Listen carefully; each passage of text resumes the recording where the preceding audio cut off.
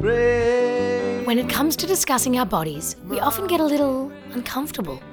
Women's health issues are often seen as off limits, taboo topics we just don't talk about. It's time for that to change. Let's talk. Welcome to the Brave Mama podcast, where we are going to do exactly that. Discuss everything from periods to pregnancy, motherhood to menopause. No topic is off limits. Join Stephanie Thompson, the Brave Mama and author of The Day My Vagina Broke, as she asks other brave women about their personal health challenges and triumphs. You will learn, laugh and cry as Stephanie finds out everything you wanted to know but were too afraid or embarrassed to ask. So, grab a cuppa and enjoy. Hello and welcome to the Lowdown with Brave Mama. This is your host, Steph Thompson. And this week, we are going to continue the theme that recognises and acknowledges Birth Trauma Awareness Week. Now, even though it's a designated 1 week out of the year, we feel that it's something that can continually be talked about 365 days of the year. And today on the show, you are going to hear from a beautiful woman called Sandy, who I met some time ago. She is an amazing human being. She's a podcast host. She has her own magazine for women beyond 40. She talks about all things menopause, women's health, pelvic health, and so there's lots of synergy between both of our podcasts. I love that Sandy is able to share her story with so much heart. She also then talks about the practical things that we could be doing to try to avoid having to tell these stories anymore. So tune into this episode if you would like to find out more about how we work towards the future for our girls and to make this childbirth space better. Let's get into our chat with Sandy.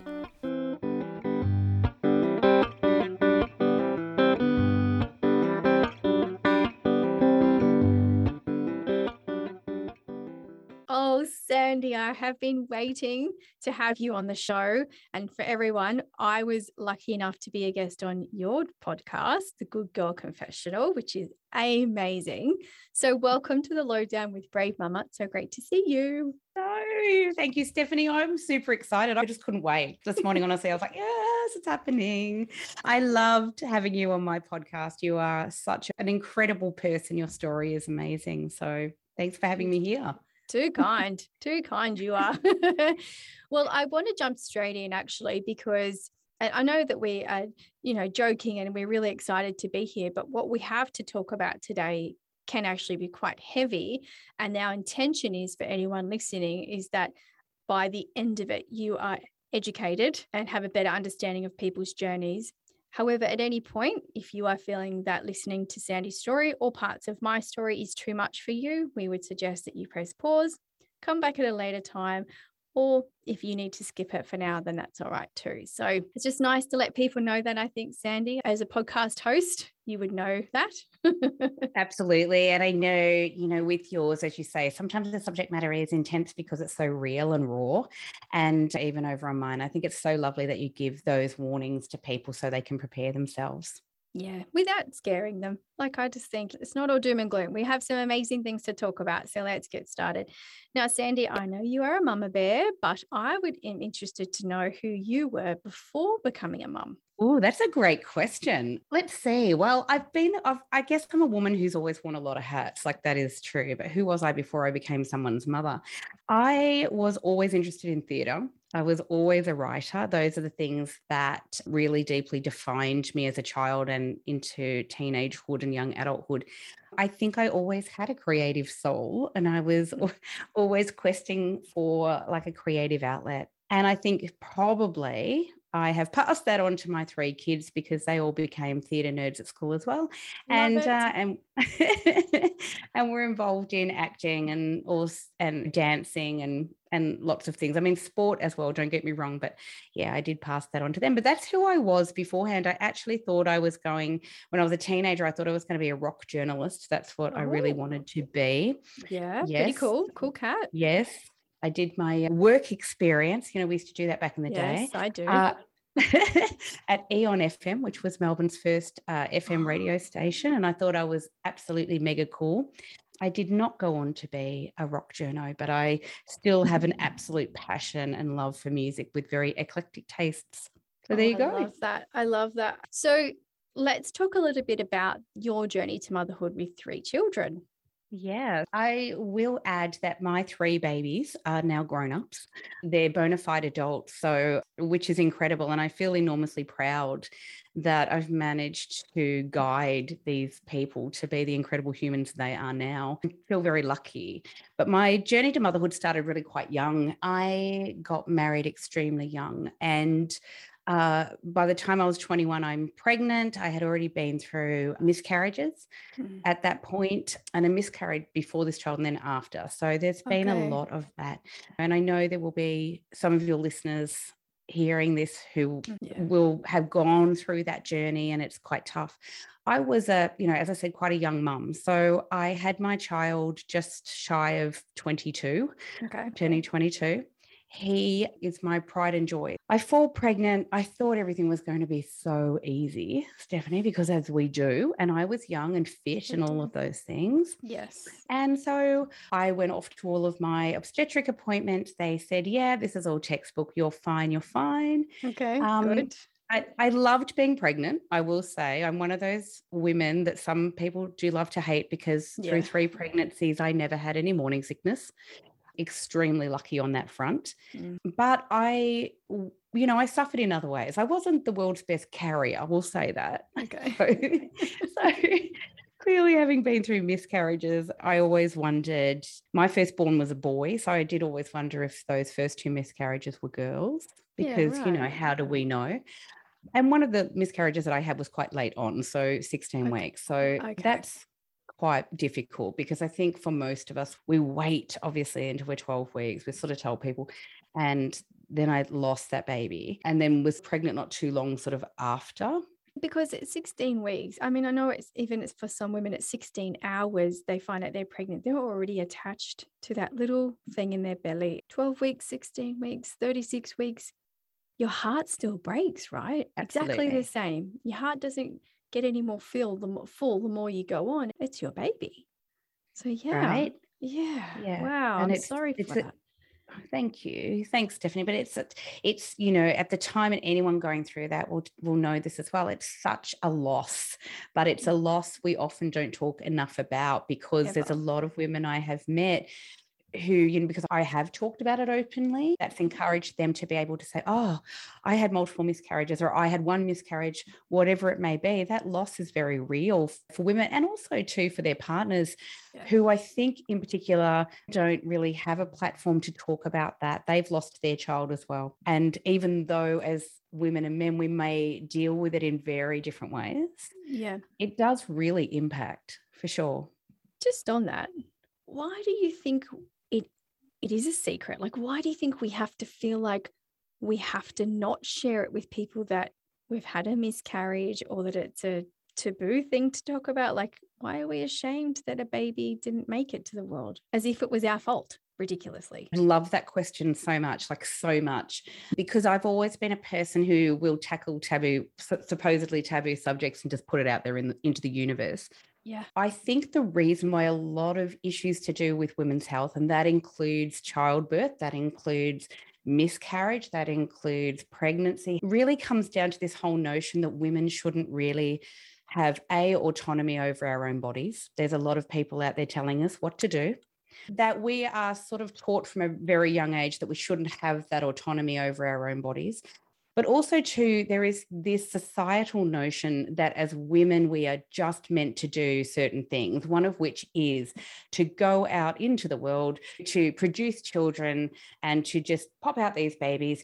Anything that goes off script for women. So when anything goes wrong, there is this societal sort of pressure that goes on that somehow it's our fault, or that somehow sweep it under the rug. It makes people uncomfortable. We shouldn't be having that conversation, right? Yes. But in sweeping that under the rug, what we do is cause, I think, so much more harm, because when women go through, as you know yourself, when you go through a miscarriage, when you go through any sort of birth trauma, when we don't talk about this stuff, what we do is we take their hurt, we take the pain, both the physical pain and also the emotional pain, and we tell women just bury it deep down inside and get on with it. Get on with it. Right? Just get on with it, because as women, this is what we're told. We hear this constant narrative of women just give birth in fields and women get on with it. The pain and loss of any child is real. And I think in the not talking about it, a few things happen. I think for some women, that also means they can't talk to their partners about it. Yeah. But their partners don't talk to them about it. This causes kind of this silence. And there's so much pain that dwells, I think, in those silences when this stuff happens, of not being able to discuss it, talk about it, say, this is how I feel. I think things are slowly getting better. That's my opinion. Yeah, I feel that too. Yeah, a bit of an inertia with social media change, like absolutely talking about periods, pregnancy, menopause, all of that is coming. It's still coming. We're not there yet. I think we're on our way, but you're right. There's so much work in this space that needs to be done. And so, which is why I'm really grateful for people like your good self, because I talk about menopause. I bang on about menopause every day. I don't think there's a day that passes where it doesn't come up in some conversation I'm having. Sure. I think that is so important, but I wish that had I been doing this sort of stuff, had I been podcasting, had I been publishing a magazine when I was younger and having my children, I often think about this. Would I have been discussing these issues? Would I have been talking about birth trauma? Would I have been talking about periods? I probably would have. When I look back to my earlier writing, I was quite happily writing about vaginas and saying the word vagina and vulva as often as I could. People thought I was a little bit of a rebel because of that. And I did get kicked off Facebook, by the way, Stephanie, back in the day, many times because I wrote articles like "Love me, love my vagina," and so I was banned from Facebook a number of times. So things are changing. They are changing, because I'm seeing more and more women write about this stuff, embrace this stuff, talk about it. So many incredible female podcasters like yourself who are advocates in this space and saying we can't just keep being silent. But I think, to answer your question, I think we have to start breaking down those societal views that we should just, anything to do with women and our health or our body autonomy should be locked away behind a door and the key thrown away. We have to break the door down. I love that, breaking the door down. Do you know, I read something just this week, Sandy, that made me furious, like beyond furious. Was that a recent study in the States has shown that less than 1% of medical research dollars goes into female pelvic health after they already take out female oncology. So they're researching ovarian cancer, amazing, but then it's less than 1% of research dollars. With 50% of our population being female, and 1 in 2 of those women experiencing pelvic organ prolapse, I think it's up to about 1 in 3 with birth trauma. How are we only spending less than 1%? I think I said this on your podcast. There is more research dollars in male erectile dysfunction. There you have it. What? I want to say what I want to say, but I won't do those explicit. I'm just going, what? I'll try very hard not to swear on your podcast. I will. A few F-bombs here and there is totally fine. Because this stuff makes me livid. Yeah. There is an extraordinary documentary called The Bleeding Edge that talks about, in America, medical devices and how they get approved over there.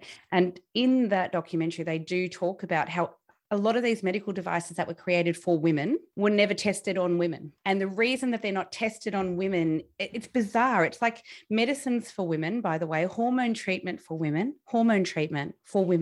is not tested on women. What are they testing it on? I know that sounds really dumb, but is it animals or men? It gets tested on men. It gets tested on animals. If it's hormones, I think generally animals, but it just blows my mind how little money goes into the research and development for female health. It is extraordinary. And it's criminal in a way because governments bang on about wanting to save dollars, etc.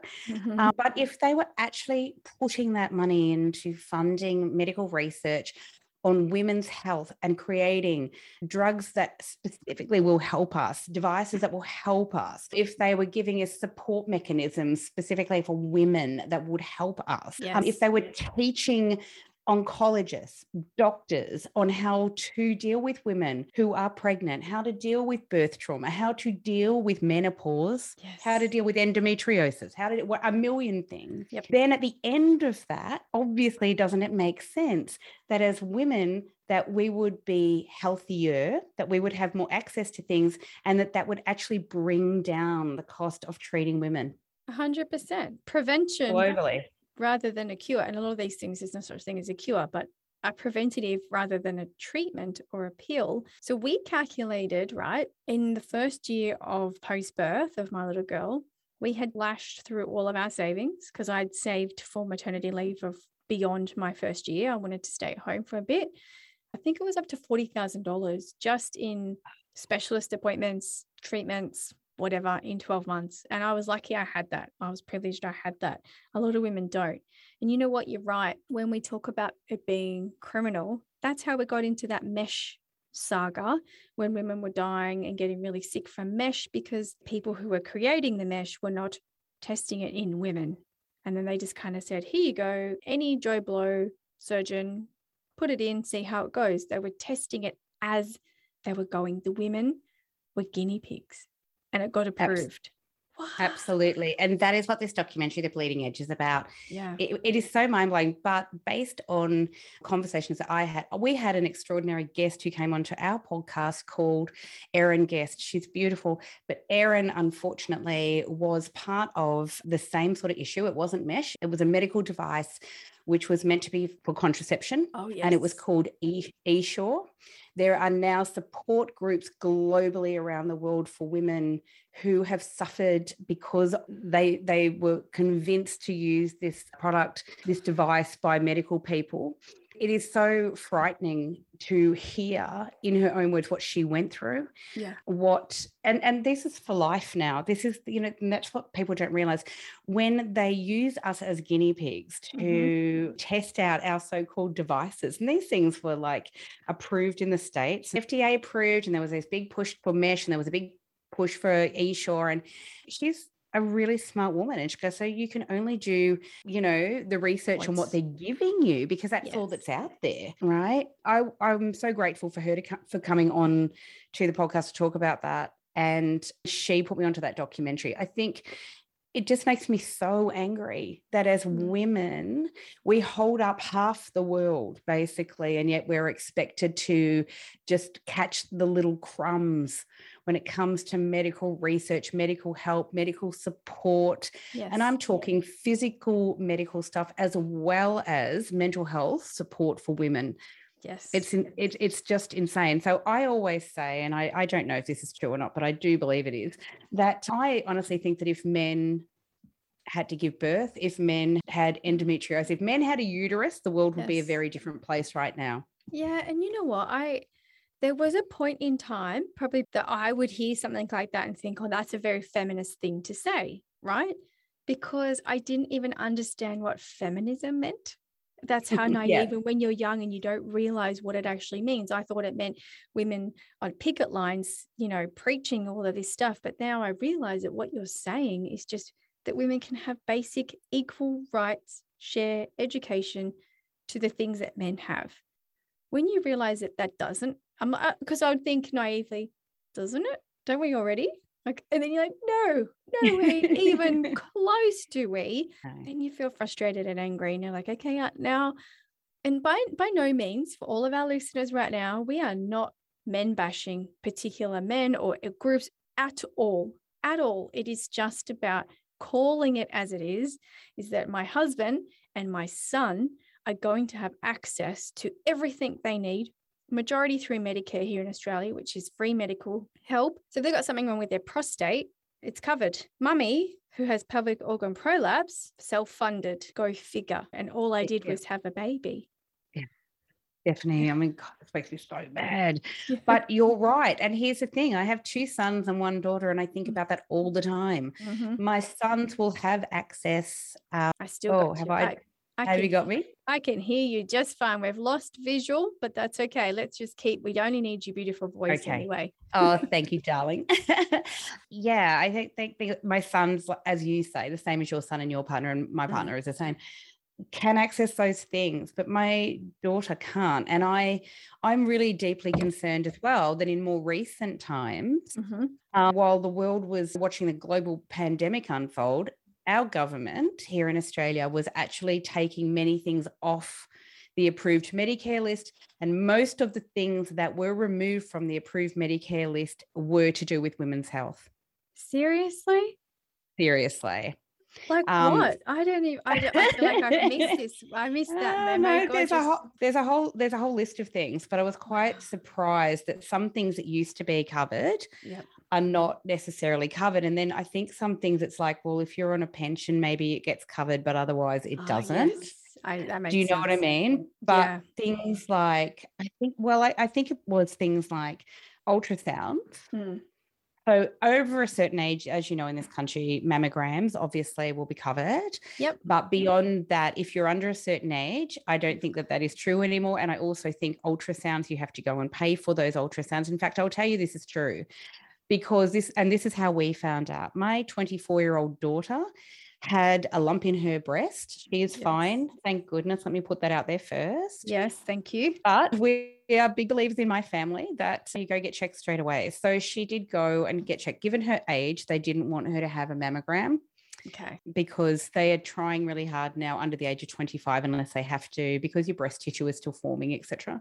Mm-hmm. So she went and had to go and get an ultrasound done, which she paid for because this is no longer covered under Medicare.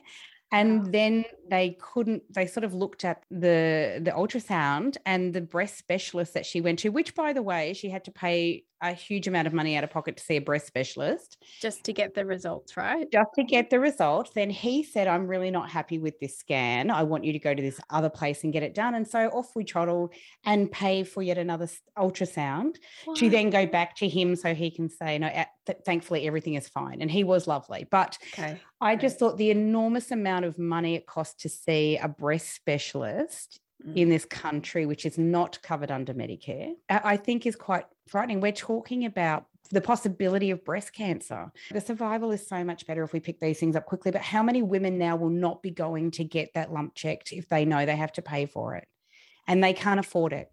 And that to me is a criminal. It's just criminal. I just think we live in a country that is a wealthy country, a country where there should be plenty of money for especially things that we know are huge killers of women. And I'm talking about breast cancer, ovarian cancer. Yes. Like we know. But yet your two sons or partner, anything in the prostate or anal gland or something is happening for them. Correct. Off they go. Correct. Thank you, Off they go. Medicare, swipe, and we're all good. Yeah. Okay. Yeah. I think, yeah. It's thrown me because every time and I love that you're talking about it because either naively or ignorantly, if you're not in that space, which I'm definitely not in that breast cancer space, you don't know. You only know what you know. So I know what happens in the prolapse space and I know what happens in the childbirth trauma space, but when I hear things like that, I was like, again, another thing, just another thing. Right. That's why it's so important for all of us as women to continue to talk and be loud and proud in this space. And as you say, this is not about radical feminism. This is about basic human rights and having equal rights. So everyone in this country should have equal rights. And we know there are major debates raging about not just women, but also too in the Indigenous space and a whole lot of things where, you know, it seems that some people are more equal than others. We really need to speak up because the more we talk about this, the more educated we all are, the more we understand that our sisters are suffering in different areas we don't necessarily know about, the better it is. And as you say, thank goodness that you had that money to fall back on, but a lot of women do not. They just don't. Well, when it ran out, because it did run out, we were really stuck. and you had to do things that you probably wouldn't have chosen to do. So obviously before having a baby and being a triathlete, I had a lot of expensive equipment with double income, no kids. I started selling it off. I started selling really expensive race bikes and whatnots just to be able to continue to pay for the rehabilitation that I needed after just having a baby. Yeah. Wow. So we did And what it takes, and we still do, even now, even having to purchase big ticket items for the house to continue rehabilitation. I had to sell all my baby things, like the cot and the pram pretty early on. Well, we didn't. I mean, I couldn't really use it anyway because I couldn't bend over to put the baby in the cot. But so we did. That's just what you have to be resourceful as well as know your place in privilege. But it wasn't always easy, I will say. Stephanie, yeah, look, and I think there's a lot of mothers out there who will be hearing that and nodding along with you, basically saying, yes, Yeah. I don't know many mums that haven't made some sacrifices, and especially women who've gone through birth trauma or who, you know, and look, I'll be honest, I love so much what you were doing because I didn't really understand the prolapse space prior to hearing your story and hearing your podcast. And I know it happens. I've got friends who have had prolapses. But again, why weren't we talking about this earlier? Why? And because women felt like they couldn't. They still or do. they were embarrassed, or there is some sort of shame around this. When I said we got to knock down the door, I think we need to start kicking the damn door down. I think the more we know about this stuff, though, the more we empathize and can support the sisterhood, because we are all, as women going through the motherhood journey, very interconnected, whether we like it or not. And I think that it's a beautiful place to be when you find out, oh, someone's been through what I've been through. I thought I was the only one. Yeah, right? you can see yourself and you go, oh, yeah. Now, I know a little bit about your journey because I know exactly what you just said. Being in that birth trauma space, I'm not alone. And you yourself had a traumatic experience. Are you okay if we go there? Absolutely. Yeah. And mine was very, very different from yours. And that's what I mean. That's why I love this, that you're talking about this and creating this really safe space for women. So with me, as I said, I was a young mum. I was 21, pregnant. When my water broke, this is so exciting. I went and put a full face of makeup on because just I love having you. this baby was going to be just beautiful. so easy. It's beautiful. Well, let's just face it, right? Even now, my prolapse surgeon would say to me, you were way too old at 35. You should have had a baby at 21. That's when your body is at its optimum prime for birthing. So there is no reason why you wouldn't think that and put makeup on and think that it's going to be easy, because that's what we're told still now. Absolutely. And there is this, I don't know whether people don't tell you stuff because they're terrified of scaring you. And I think part of my reluctance previously to tell this story, and I have told this story publicly before, but for a long time, I didn't really talk a lot about it. And I think it was because I was so worried about terrifying other women who were going through that pregnancy journey. Yeah. But in actual fact, I think in not telling the story, I did a disservice to some women as well who didn't realize other people had been through this. So in my case, full face of makeup, got my bag on the way to the hospital. I'm sure when I walked in, the midwives, because I thought natural birth, I had a plan, right? I had a plan. Yeah, as you do. Had a birthing plan. Two of the midwives, I saw one of the midwives look at one of the nurses, and I'm sure they rolled their eyes. They would have thought, oh, we've got a live one here with their full face of makeup. It was a 12-hour labor, which for some people, that's not a long labor. Some people go through days of it. Yeah, it seems common for the first. Right? It does. 12-hour labor. It was very intense very quickly. So I sort of hit the hospital. My contractions were like 1 minute apart really quickly. Ooh, yeah. So basically at 6 hours into trying to deliver this baby, his head crowned and then nothing happened. He was stuck. He was right there. And that happened for a long time. At this stage, vitals aren't good. The baby, a whole lot of stuff is happening. So from the first 6 hours to the second lot of 6 hours was a bit of a nightmare. We'll just put it that way. So I understand. Yeah. So they were trying to monitor this baby, but there was a lot of infighting starts happening between the midwives and my obstetrician, who they had called in and said, this is pretty urgent, stuff is going down here, you need to be here. Okay. My obstetrician was a woman. Yes. So I think this shocked me more than anything else. Okay. Who came in, was looking at all the vitals, was looking at me. I was in a lot of pain. I had extreme back pain. I was having a back labor. Yeah. At some point, she said to me, oh, stop it. You're not the first woman to ever have a baby, you know. I felt foolish, but was in pain and didn't really know what to do. My mother was in there with me. My partner was in there. My mum, who had had 5 children, starts to realize early on something is really wrong here. Like something's really wrong. Yeah. She's saying to the midwives, something, you have to do something. The midwives are like, we're trying to do everything that they know something's wrong.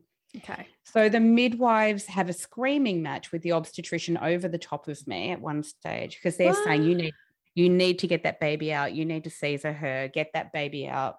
The baby's not coming. We can't get the baby out. She, in her wisdom, decided at one point, before I get to that, so one of the midwives went over her head and called in a pediatrician because she thought, I don't like what's happening here for this baby. Okay. She was advocating for you, right?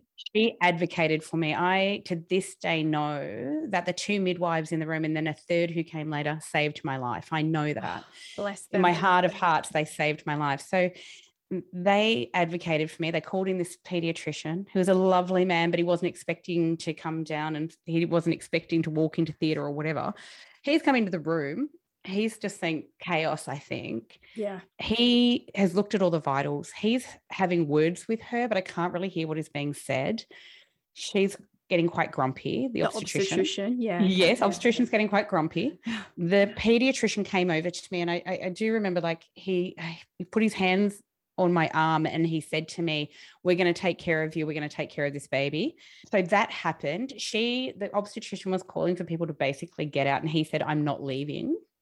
Wow, this is serious. It was serious. So the pediatrician stayed, and I'm so grateful to him as well, honestly. So this is all sort of going on. The obstetrician, I don't know why, decided that since they couldn't get the baby out naturally, that she pushed him back up, tried to push him back up, which caused, at this stage, this is 12 hours in, it actually caused me to go into what they now call obstetric shock. So my heart stopped.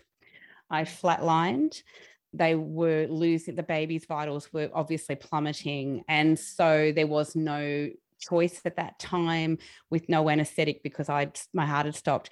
They had to basically do a Caesar. I was cut from hip to hip because it was just get him out. They pulled the baby out, and really their focus was on that, but they had to get him out so that they could actually use the paddles and bring me back. One of the most amazing things that happened at that time was the pediatrician had called in an anaesthetist because he said, this baby's going to be Caesared. We know it. So this anaesthetist was standing ready, basically on standby, and he was standing, imagine I'm laying down, he's standing behind my head. Yep. He was a South American man. He kept talking to me very gently and softly while all of this chaos was going on. And apparently I looked at him and said, just let my baby be born. I just want to see him. I just want to see him. And then I flatlined. Now he, in his wisdom, straight away jumped over, and he was actually doing CPR. He was like basically pumping my chest. So all of this was going on while they're cutting me open, pulling the baby out, all the stuff. I will say that obviously they brought me back. I'm here. So thank goodness. It was hugely traumatic. It was hugely traumatic on the lead up. I didn't realize how bad things were, obviously, for a little bit of time after that. The most important thing, obviously, was that he was alive and he was okay. And I'm hugely grateful for that.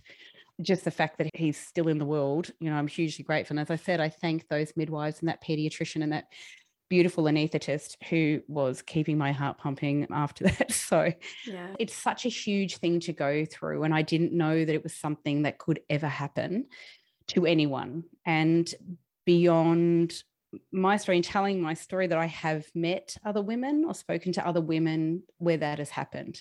And I don't know why it isn't talked about, much like any other birth trauma, it's not discussed. And as I said, my reluctance in sharing my story for a long time was really about not wanting to scare the hell out of women who were going through their pregnancy journey. Obviously, I had 2 more children.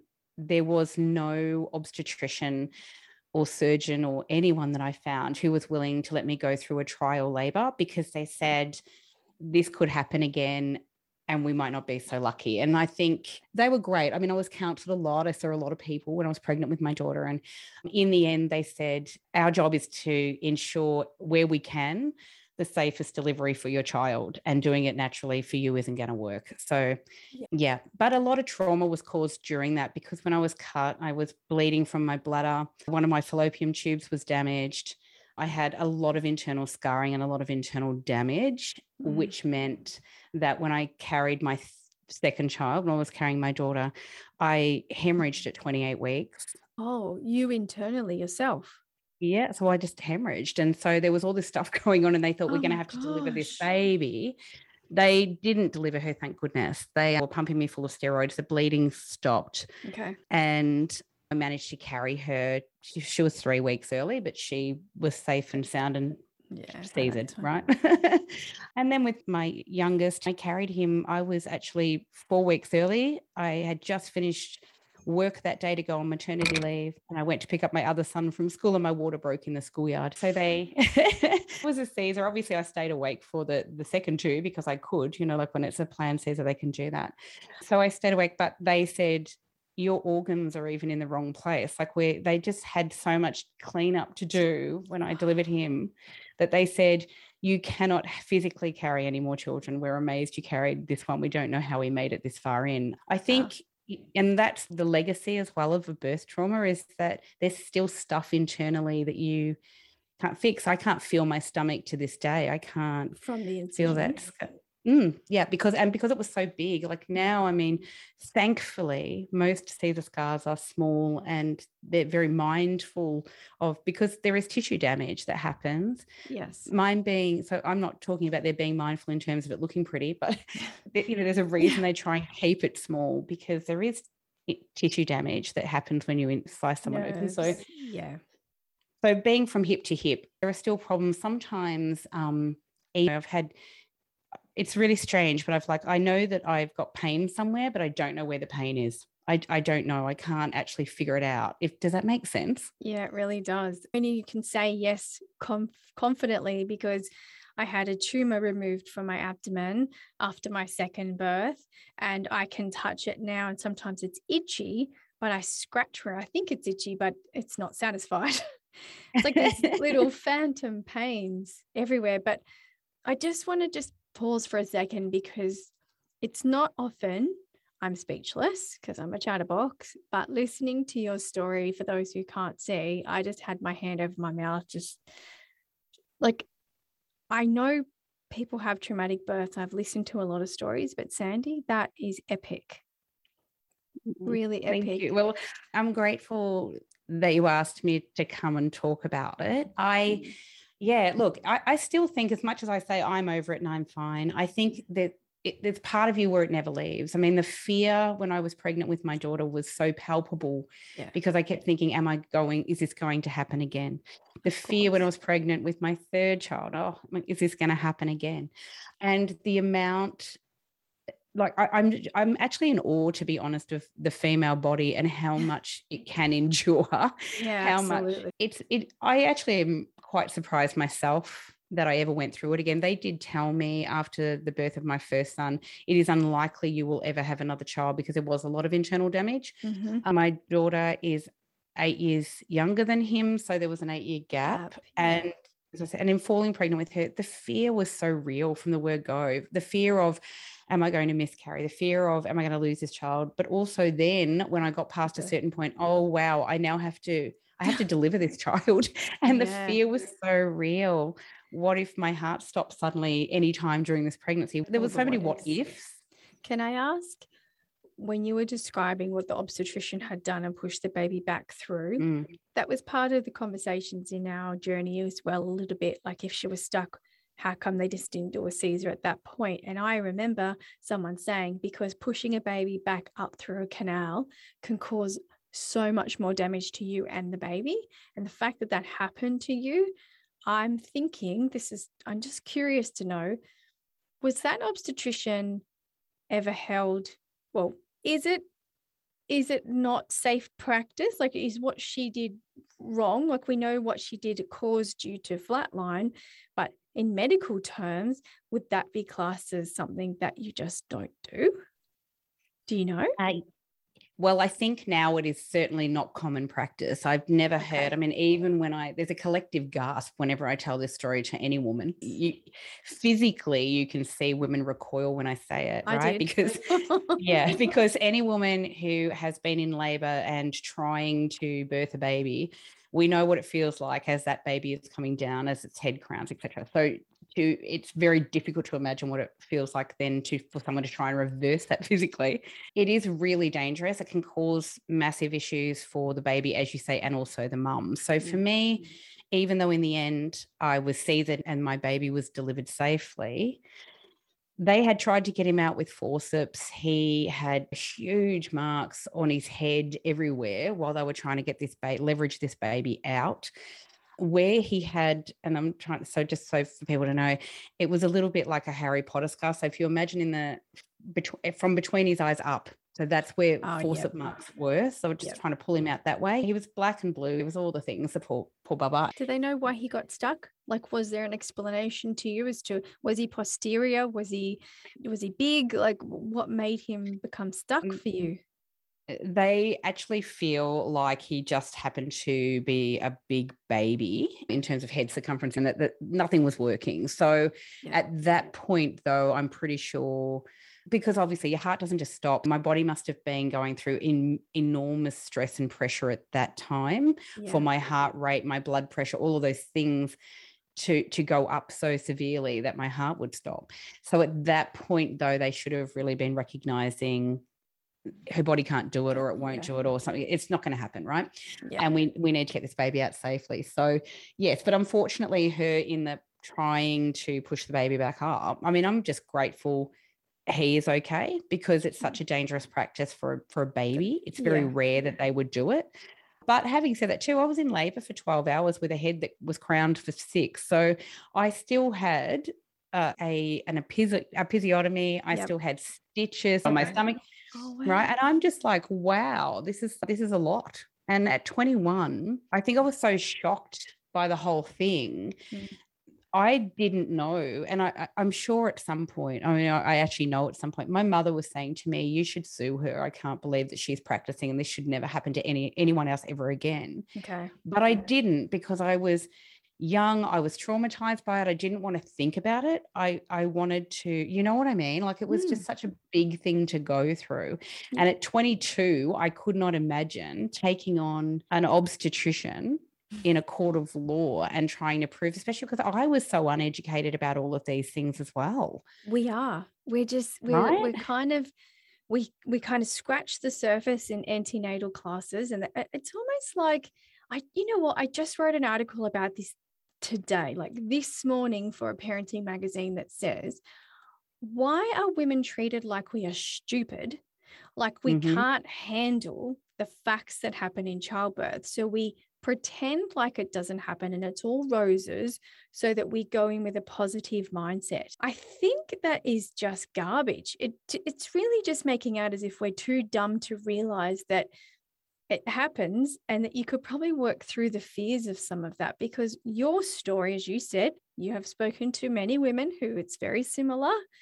I'm exactly the same. I am not alone. I'm not the only one who feels like they failed vaginal childbirth, wished I had a cesarean section, wished it didn't get as far as it did. So in my mind, I'm thinking, as you said, you didn't have the capacity to take on, and in actual fact, you weren't just taking on an obstetrician, you were taking on an institutional's legal team. Correct. Their insurance legal team, which is even bigger than the state. You know what I mean? They are tyrants for this, for making these things go away.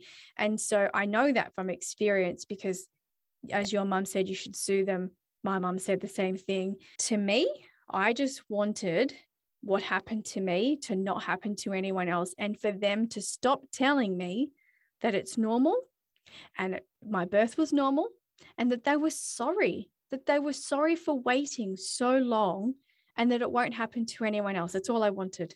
a little bit of money to replenish everything we had spent and beyond, because I didn't know this was going to be a lifelong thing at that time, would have been a bonus. That's not what I was going in for. And I can guess that's not what you would have ever got in for either. I don't think any woman with birth trauma is going in for a quick cash grab. But the community perception is, I've seen articles where women have successfully sued the hospital where I birthed and they were shamed. Oh, look at her.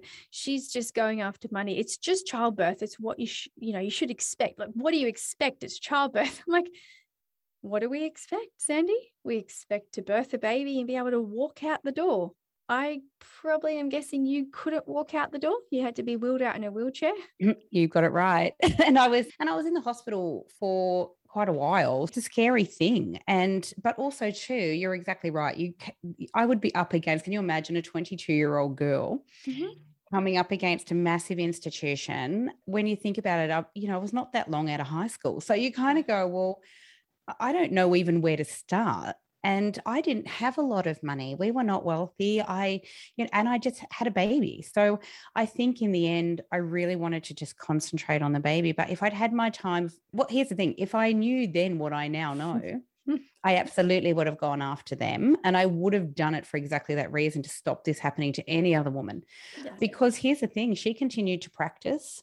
And I remember I was meant to take my baby in for the 6-week checkup. I could not go near, I did not want to be anywhere near her.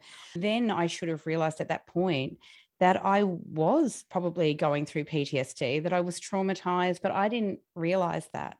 And that's the other thing we don't talk enough about. And look, my son is now 30, and 30 years ago, I can tell you, as much as the midwives and the doctors, everyone was amazing while I was in the hospital because they knew what had happened. Yes.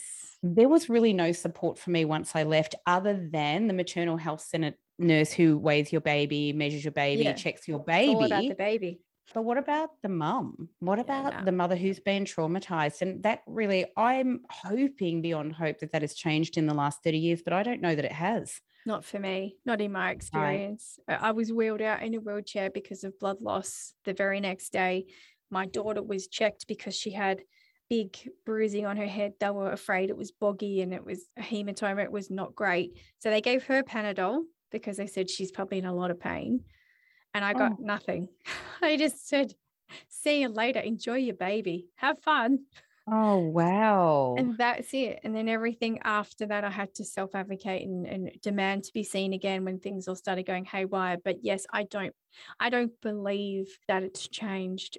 Maybe in the last 6 years, I would be very hopeful that it had, but from conversations I'm still having with women who are messaging me on DMs and saying, oh, thank you for your book because I've read it and now I feel like I'm not an idiot that it happened to me. But my midwives in hospital are reassuring me that this is all part of childbirth. This is just what happens. Some women have a little bit of what do they call it? Like a little bit of a tear.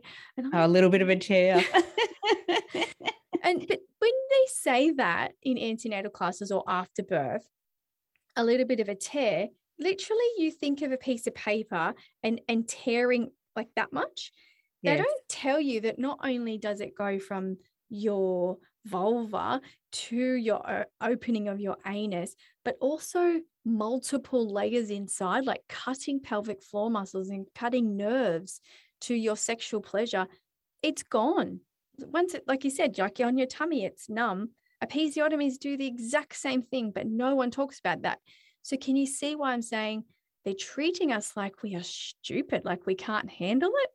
But yet by saying nothing, they make us handle it in silence. Oh, it's just so bizarre. I'm so bloody sorry that you had to go through that only 6 years ago. I am, like, it breaks my heart, Stephanie, because I just think we really haven't come that far. I was wheeled out of that hospital even though I had a Caesar. So I did need to have care afterwards, but I couldn't go back. I couldn't bring myself to go back to that obstetrician. So I was going to see my female GP, who was amazing, and she understood why, but I was like, I just can't. And she said, okay, I'll make you a deal. I'll take care of you, but the baby has to still see, you go to the health center. I was like, fine. but I can't see her. So my GP was actually doing the follow-up for the Caesar scar, for the episiotomy, for all of the fun stuff that I went through. And she was writing a report and sending it over to this obstetrician. And an obstetrician, by the way, that I paid a lot of money to see.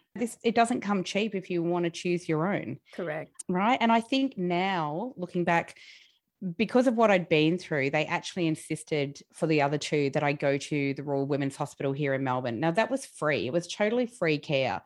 I had chosen to go private all the way with the first baby, private obstetrician, private hospital, all of it. And everything went to hell in a hay basket. Yeah. And I'm sure they knew what I'd been through when I had the second two, because it's in the medical records. Oh, yeah. Okay. Right. But I will say that every nurse, the surgeon, everybody that I came into contact with was incredible. And so that's the other thing we don't talk about enough of as well, is that I hate that women are made to feel that they might get substandard care in a public hospital when they have a baby. That is not always the case. It is not always the case. I don't want women to feel shamed when they have a Caesar, because for some women, it is not possible to have a natural birth. It's not going to happen. And the safety of those women and the safety of those babies should be the most important factor. But I have seen so many women shame other women because they've had a natural birth and that woman didn't. It's Correct. great. Same as breastfeeding. I find this whole thing, why are we pitted against each other? It's ridiculous. Even the public versus private. And so this is what I always say. Birth trauma or a traumatic experience doesn't discriminate. So whilst it happened to me in the public system with a midwifery care practice, naturally I ran to the opposite direction, private hospital, private obstetrician the second time, and you were the opposite. So obstetric care, private hospital, trauma happened, and then naturally you gravitated towards the opposite of that, which was in a public hospital, and received amazing care. Yep. What I think about that picture is that it feels like we're missing something even bigger here. And that is the fact that when people go through this in their first birth, or they go through it the first time with a child, the next time I have not seen yet, I'm not saying it's not out there, that women experience that again. So we learn so much from that first experience that it never happens again. Well, I don't want within reason, yeah. I don't want to get caught up in never. I shouldn't say never, but from the women who I've spoken to who have had birth trauma, their second childbirth is really healing because it's very different. They're very educated. They know both sides of a birthing textbook now, whereas before you were only ever taught one side. And I can assume with your obstetrician, she maybe made you feel like she had it. She was confident because you've paid all this money for this top private care. Maybe she didn't talk to you a lot about the antenatal stuff. Silly question, Sandy. How do we do that? Right. And I know this is going to sound really obscure and people will probably boo-boo it. However, my husband and I have had in-depth conversations about this lots of times. How do we make sure this doesn't happen for our girl, Elsie? Because that is my life mission. My girl and all of our girls, your daughter, everyone. But she's my driver. I can't guarantee that if she makes the choices she does, that the same thing won't happen in this current state of care. But what if we could do something that gives women the physical feeling, the mental and the visual on how to birth a baby vaginally or cesarean section before they're there? You're probably thinking, what the hell are you talking about, Steph? I think it's actually an extraordinarily brilliant idea. I'm talking about virtual reality. I realized, and I'm thinking it's actually a really great idea. I think there's a number of things that would happen if with virtual reality, if we could help women to understand the birth journey, one of two things would happen. I guarantee if teenagers were educated in this, there would be a lot more young women, if they learnt this stuff as teenagers and they went through virtual reality, if they felt it, they understood it completely. And I don't mean to scare young girls. That's not my intention here either. But if they could do this like older teenagers, I really think it would give them the power to make better choices or make more appropriate choices for themselves heading into that birth space because we don't know anything. And then all that happens is we talk to other women who are pregnant or other women who have had babies, and everyone tells you the best parts of those stories. Can you imagine if a young girl comes and says, oh, what was your birth like, Sandy? And she's heavily pregnant. I don't automatically whip out the, hey, my heart stopped story. No. Because it would be terrifying. But this is why we need these stories to be told and women to be educated way, way, way ahead of time. Yes. So that we can make what's appropriate for us. What are the choices? The really fascinating thing as well is my mother was disabled. She was a disabled woman. She lived her entire life with polio. Okay. So she lived in a lot of pain. She birthed 5 children naturally. So there was no reason for me to think, well, I am my mother's daughter and I'm not disabled, so why wouldn't I? Of course. I felt like, and you raised this a little bit before, but I felt like such a failure in so many ways. That how could this happen to me? What was wrong with me? Why couldn't I just be one of those women who popped out that baby with my makeup still intact and walked out the hospital the next day, right? Why aren't I one of those? Even just your body intact. That'll do.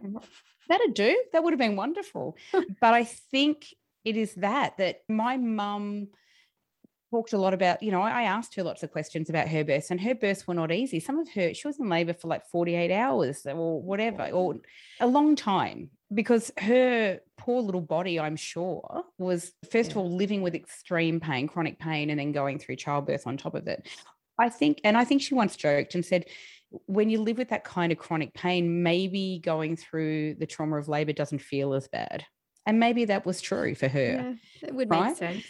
But for everyone else, I hope there will be a way moving forward. And I see people like your good self, because you're such an extraordinary advocate in this space, education is key. The more women know, the more armed we are with knowledge, then the better we can make informed choices. Not just, well, here you go, everybody goes through the same antenatal class, come out on the other side and try and figure out what your birth plan's going to be, right? Oh, God. I think it's really important for people to know, just like everything else in life, when you walk into a hospital, there are risks, and there are. Now, I'm not saying that those risks, it will be such a tiny percentage of women who go through something like I went through. That would be a truism. But it's a much high. I was going to say it's a much higher percentage of women who've gone through what you have gone through. But I'm going to jump in, Sandy, because this is the issue. When people talk to us in percentages, so if I know you very kindly just said only a small percentage of women, but you matter. You, Sandy, it doesn't matter if it's 1%, 2%, 3%. When you start throwing numbers at people, the human element is removed from the journey and your story. Like, it shouldn't matter if it's 1 or 99%, because you matter. I don't want women and childbirth to be based on numbers and facts and stats from someone sitting in a chair in Parliament House. It's bullshit. We need to start thinking as women, as every single individual woman counts. We all count. We're all important. Don't discount yourself. Oh, I love you so much, Stephanie, because you're right. You're right. And me saying that and pulling out the percentage, saying it'd be a small percentage of people, I was still going to say a larger percentage of people go through what you go through. More other women go through different kinds of birth trauma. So if you add us all up, right, this is a large number of women. This is a large number of human beings who have gone through trauma and who were not prepared for said trauma ahead of time. And so I do understand that in any medical procedure, and that includes giving birth to a child, that unexpected stuff can happen that no one's ever seen before. Sure, I get all of that. And that medical staff are on the fly trying to figure out, oh my God, what's happening? What are we going to do here? But I think there is enough evidence and enough lived experience for them to know that certain things are quite common, sadly, when women give birth. And why aren't those women being supported? Why aren't they educated ahead of time? Why aren't we educated ahead of time? I think I know the answer. I know. Of course, because as we know, only 1%, well, let's get back to percentages of money gets spent on women's health. And another element to that answer is that, which I'm probably sure you've thought about, is that for me, I never had an opportunity to report back to the hospital what exactly happened after the birth, because they sent me off saying everything was normal. So statistically wise, they are none the wiser that birth trauma happened to me or to the other, I think, 10 women around the same month that I gave birth in a very overcrowded hospital, understaffed hospital. None of those went back to report unless there's legal action that causes a result to change something.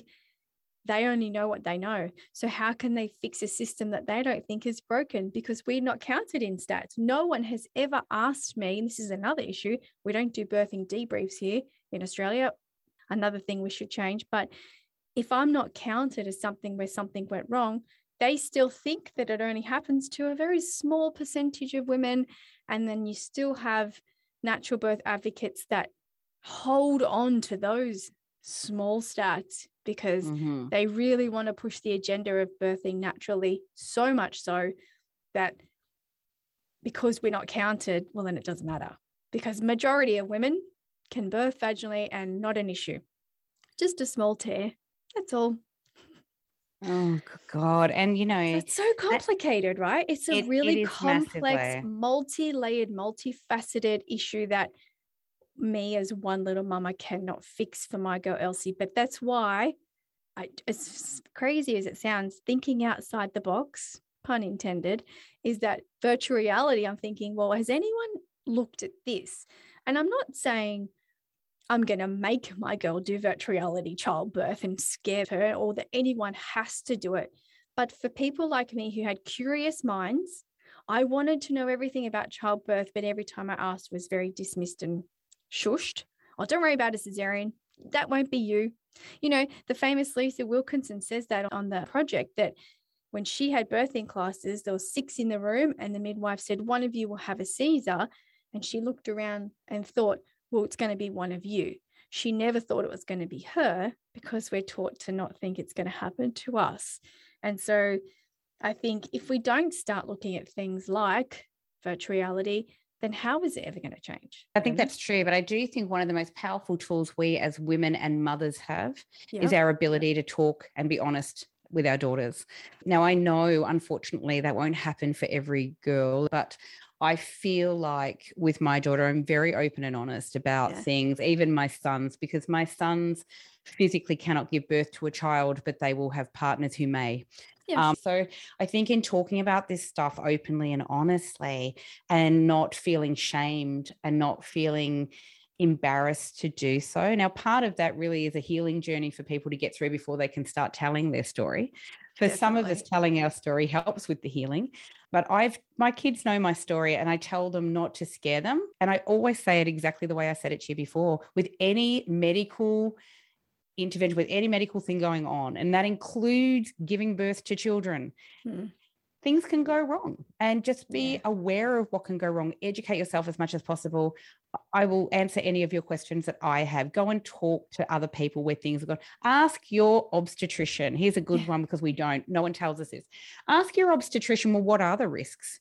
Because if I was going into hospital to have a knee surgery, I would ask, what are the risks? Not only do they tell you, Sandy, but they make you read the list and sign it to say that it has been explained to you and that you understand and comprehend it. There's an issue there with natural childbirth, is that we don't think we need to talk to women about that because it's just natural. We don't need to talk to women that you could have an episiotomy or stitches or forceps because it's natural. I mean, that doesn't even make sense.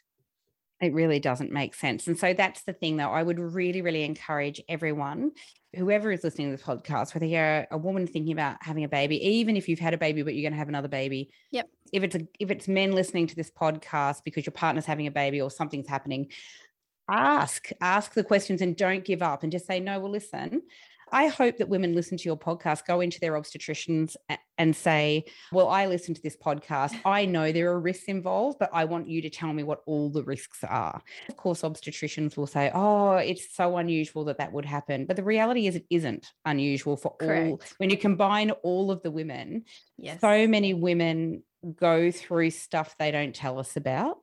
I think that is our best way to our daughters moving forward, is to talk, be honest and open. Don't sweep it under the rug. Honestly, for example, my son's getting married in November. That's very exciting. They're excited that they're thinking about their future and having children. his fiance knows my story from all three of my pregnancies. And I think that is important because I would never want to scare anybody. And that is not my intention, because she could have a baby, go in and give birth to a baby in 5 seconds. Who knows? Who knows? Here's the thing. Lived experience will tell me that it doesn't always go to plan. And so just be prepared for plan B, plan C. What I are love those that. plans, right? Yeah. Don't be and start breaking down those barriers for our daughters around Caesars, around getting a Caesar, because ultimately we want our daughters to be safe. We want their babies to be as safe as is possible. Other things can still go wrong even with a Caesar, obviously, and for those women that can give birth naturally, that is a wonderful thing, but they need to be supported because, as you know, and your lived experience will show, that in going through a natural birth, stuff can still happen. Birth trauma can still occur. And we just need to know that that is a possibility. Absolutely. I mean, trauma doesn't mean you have to have had a difficult birth either. You could have a textbook classified birth, but it still feels traumatic to you. That adjustment to motherhood, or that transition from being a single woman into becoming a mum in that delivery room, trauma looks like very many different things to many different women. So there's no, my trauma is worse than yours or whatever. There's no competition. If it's traumatic to you, then it's traumatic to you. What we want to try and do is aim to reduce what trauma feels like for people, meaning that their birth, they go in understanding more, and then whatever happens, well, like you said, you can't predict everything, but if you know, oh, okay, the baby's stuck, I know, I remember this, and they said when it's stuck I may have to have a cesarean. Or, you know what, Sandy, my friend gave birth 2 weeks ago. Her husband said to me in the playground school pickup, Stephanie, I don't understand because he's quite methodical in his job. He said they had a test early on that showed that the baby was probably a bit stuck. He said, but then they made her go on for another 12 hours before they decided she was going to have a cesarean. He said, if they've got the tools to show that that's probably not going to happen, why did they make her keep going? And I was like, agreed. I wish I could answer that for you, honey. And I'm really sorry. But at the same time, I'm really thankful that someone stepped in and said, okay, enough. We've tried everything. It's now time. It is enough. And it's time to have a cesarean. And she kind of even told me like, oh, I had to have a Caesar, like a bit of a whisper, like she was embarrassed. And I said, that's amazing. And I know you said that you want our girls to not be shamed for having a Caesar, but that's really hard. It's hard when they're constantly on social media hearing stories or thrown stats that the World Health Organization, the people who we trust, are wanting to reduce cesarean rates. They keep saying it. We've got to reduce cesarean rates. It's too high. Australia, too high. America, too high. But what they fail to do, Sandy, is to continue the conversation and say, why? I'm always like, why do you need to reduce the rates? Is it expensive for you? Because it costs more to have a cesarean birth than a vaginal birth? Is it something to do with the babies? Is it something to do with the mums? Like, why are you not answering that part of the question? But you just keep saying, reduce, reduce, reduce. Everyone keeps banging on the reduce drum. And I'm like, I don't understand. And of course, the other missing piece in that conversation, Stephanie, is why are so many women needing to have Caesar? So let's have a look at, and I'm talking about genuinely needing it. Obviously, we know that women's health is not particularly on the radar, basically, at all, sadly. But what they're failing to realize too is that women have, like, there's evolution going on here with humans as well. Women have evolutionarily changed over many, many years. Now, I'm no expert, but I would say this is 100% true. Okay. But also what else has changed is medical technology. That pediatrician who was in there with me when I gave birth to my son, when they Caesared me, he said to me much later, because he was coming around to check the baby the entire time I was in the hospital. Yep. And I did go and see him after I left the hospital. So there you go. So, yeah. He said to me, look, 50 years ago, you would have just died in childbirth, done. That would have been it. But we have medical technology. We have the ability, as you just said, with your friend who had, and I'm so sorry she went through this, that they knew that the baby was stuck. They knew. So I don't understand why they would further traumatize someone. Surely you would say, well, we think the baby's stuck. Your health and the health of that baby are our primary concern. Let's just get this thing done. Yeah. Where it's less traumatic. Yeah. But we do need to break down those barriers. And the way that we do that, who is saying or whatever, is to say it loud and proud. I've been in rooms where women go, oh, I've had a Caesar. Yeah. And I say, oh, I've had 3 Caesars. Like, I'm so Wow. loud about it because I'm like, well, So I know what? so many women who have had to have Caesars. I also know women who've had natural births. I know women who have had a combination of both. Their first child was a Caesar, their second baby was natural, or vice versa. Ultimately, at the end of the day, we need to stop putting this kind of pressure and shame on women. We need to provide adequate education and massive support before and after babies are born. It's a flawed system. We know that it's flawed. I know that the midwives who were in with me, as I said, and I'm more than happy to say this, I shout it to the rooftops, they saved my life. I'm forever in debt to those women. Bless them. Bless them. Bless right them. Now. But even one of them was saying to me, darling, this baby's not going to come out. I think they're going to Caesar you. And at that point, all I cared about was my baby. At this stage, they're monitoring him. They've got things stuck to his head and I'm watching the rates go. At the end of the day, because they were so calm in that crisis, and so supportive, and they were saying to me, you're probably going to have to be Caesared. They weren't saying it to me like I was a failure. They weren't saying it to me like it was shameful. They were saying it to me, as medical people should, that this is also normal. Yep. You know what was going on with me was not normal. It shouldn't have happened. It should not have happened. But a Caesar, as opposed to a vaginal birth, they're both normal. They're both getting to meet your baby. I even say it about adoption for even mothers. There's nothing unnatural. It's just different pathways to your journey to motherhood. All of them are natural. All of them are love. Sandy, is there any parting advice you would like to give to our listeners today? It could be anything to do with childbirth or beyond. What have you got for us? Yes, what I will say is, regardless of what your birth plan is or what you're thinking might happen for yourself, I please, there's a couple of things. If you're not 100% comfortable with an obstetrician, find a new one. If you are asking questions and you are being roadblocked and they're not giving you answers, find a new doctor. That's a big thing for me. And even as a woman who is now 52, going through menopause, so I'm at the other end of this journey now, I'm perimenopausal. Yep. I often say this, women are so often dismissed in the medical realm by GPs, male and female, by obstetricians, and even to some degree pediatricians. When you take your baby and you're worried about something, we're very much dismissed.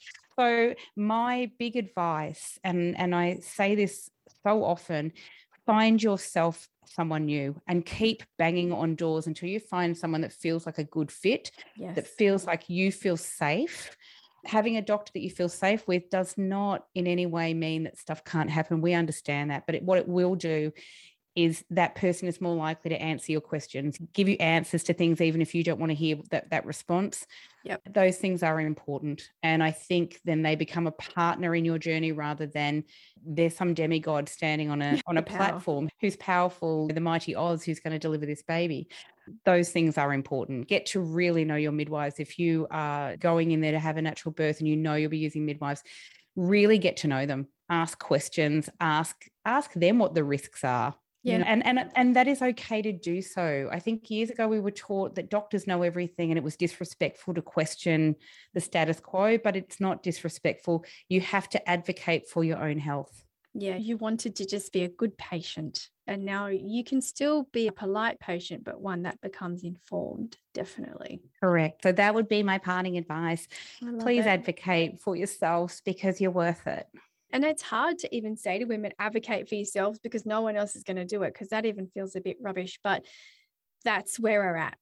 Ladies, that is where we are at. No one is going to come in and save you. No one is going to come in and rescue you. No one is going to come and answer the thoughts in your head if you don't verbalize them. So Sandy, that is amazing advice. And thanks for chatting.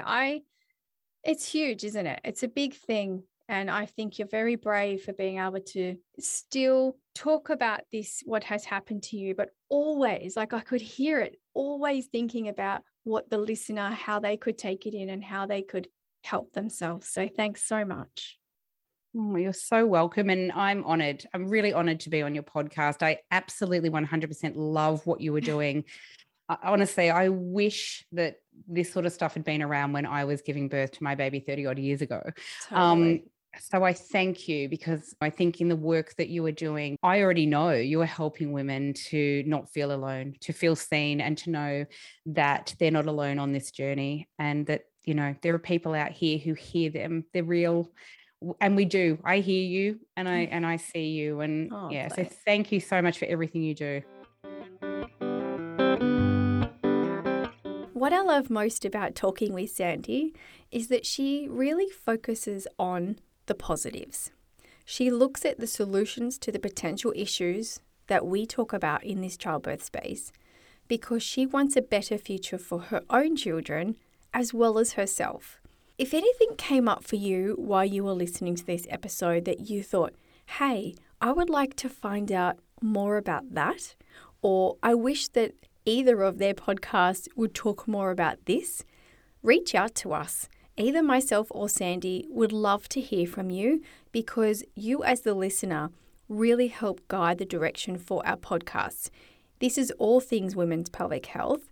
And if there's something you just want to hear more about, even if you know about it already, but you just love being part of the conversation or the topic, let us know.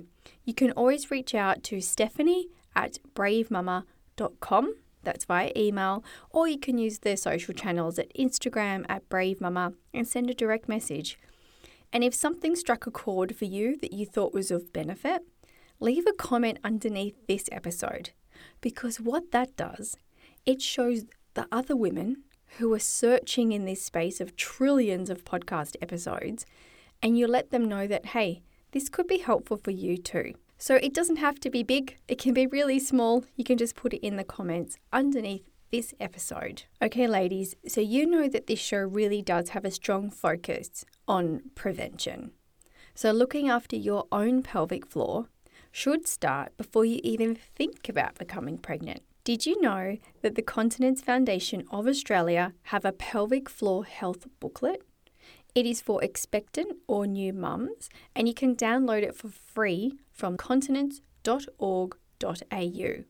Or you can easily just pick up the phone and call the National Continence Helpline on 1800 33 00 66 and get free confidential advice. We would like to thank the Continence Foundation of Australia for bringing you this episode today. Until next time, bye for now. Mama.